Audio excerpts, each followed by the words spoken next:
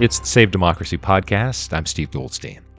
We can safely call Arizona a pioneer when it comes to independent and unaffiliated voters and people who simply didn't want to be associated with one of the two major parties for an endless list of reasons.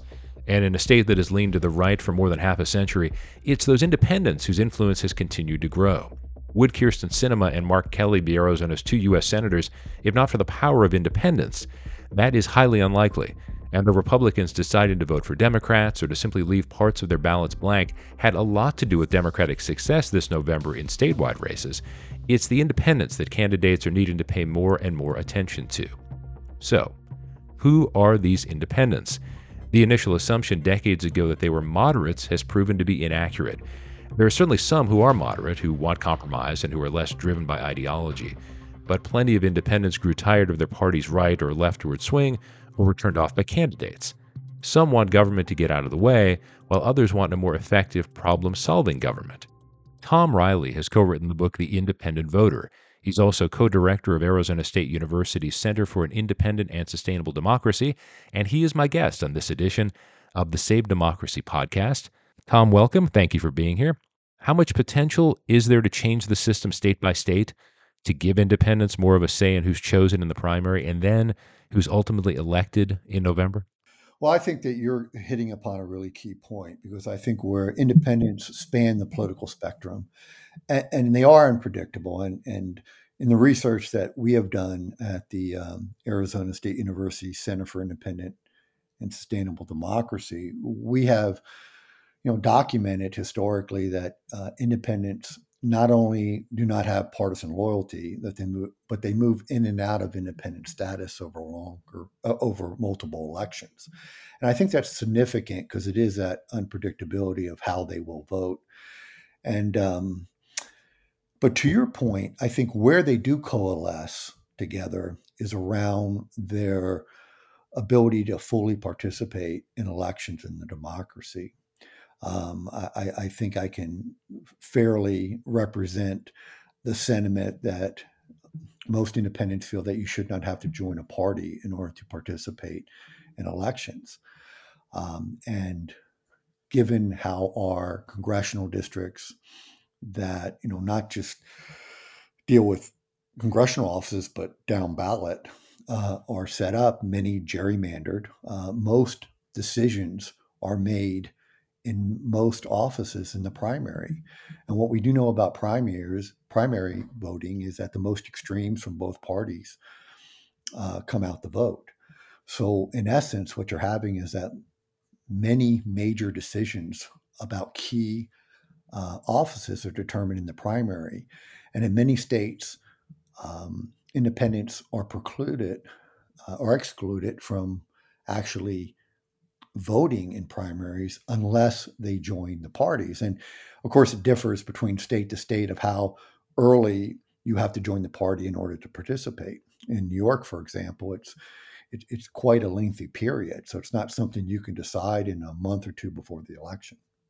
Do most people who are independents make that choice when they're 21 years old, for example, or the first time they can vote? Or is it mostly from folks who have, for whatever reason, become disenchanted with either the Republican or Democratic Party?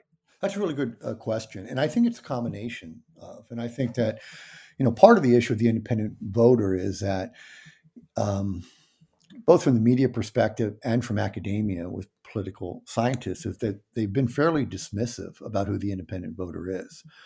And this stems back to how we collect data about political persuasion and political choices. 1952, nationally, we start collecting data on how people identify themselves.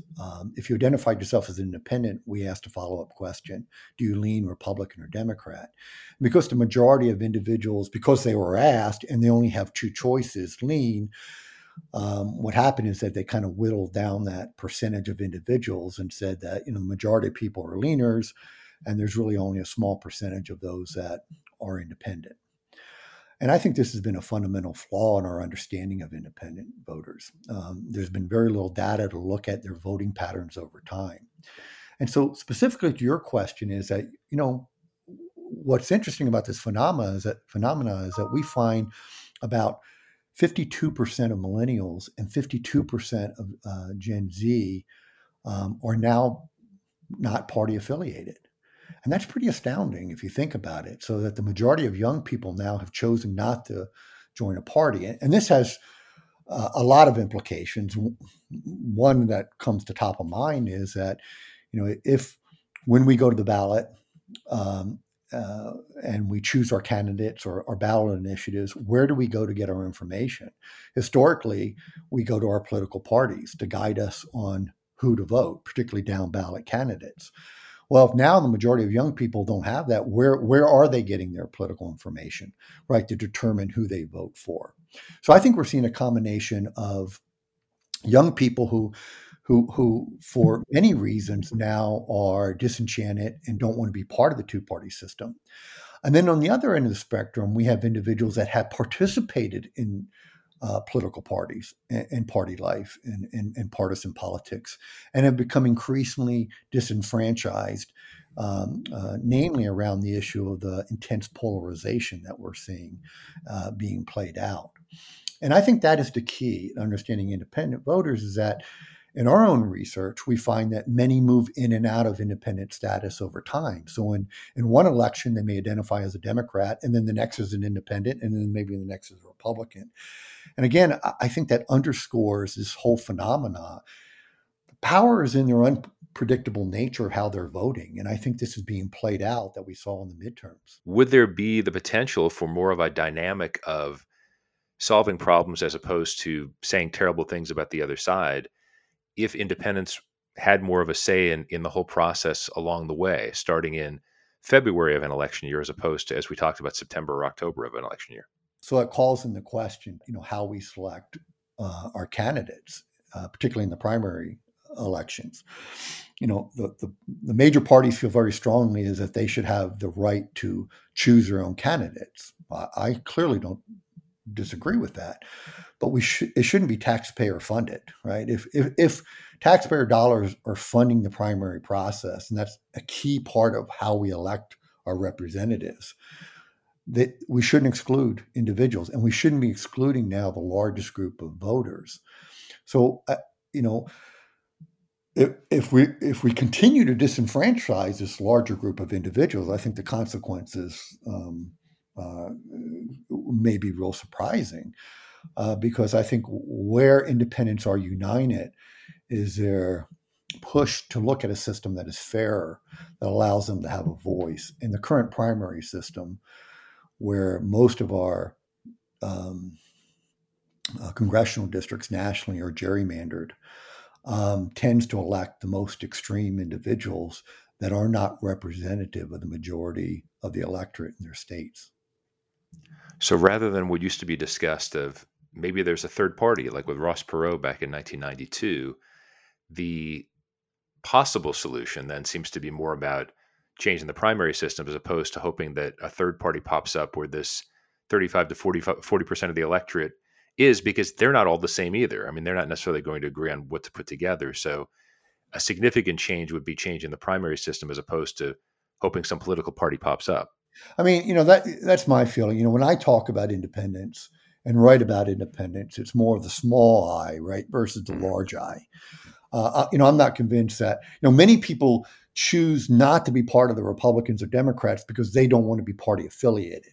So creating a third party, particularly when you have such diversity of political views that make up independence, I think would be very challenging. And not that I would be opposed to multiple parties, and that is, how most democracies are characterized, particularly in Europe. But it goes to more the fundamental issue, is that how do you ensure that all Americans have a right to participate equally in our electoral process? And the two-party system has kind of hijacked our political system and our election system, and that was never intended by our forefathers. So the two-party system shouldn't dominate our ability to allow other individuals to participate. So we should be looking at other ways, and whether that means open primaries where everybody can vote.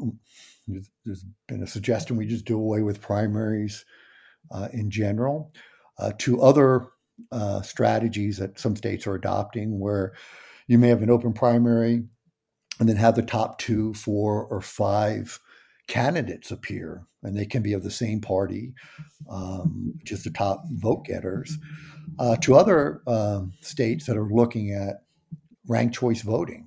These are ways in order to ensure that the whole of the electorate have an equal participation. And I think increasingly what we're seeing is that when candidates are appearing, they seem to be so polarized on both ends.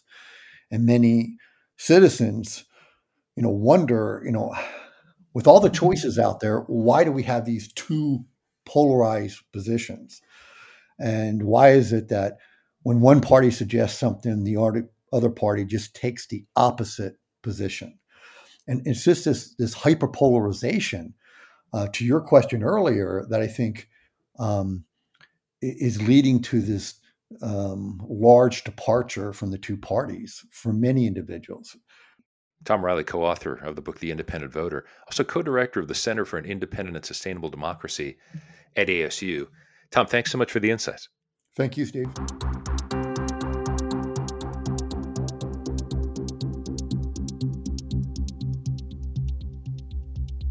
Thanks once again to my guest, Thom Reilly.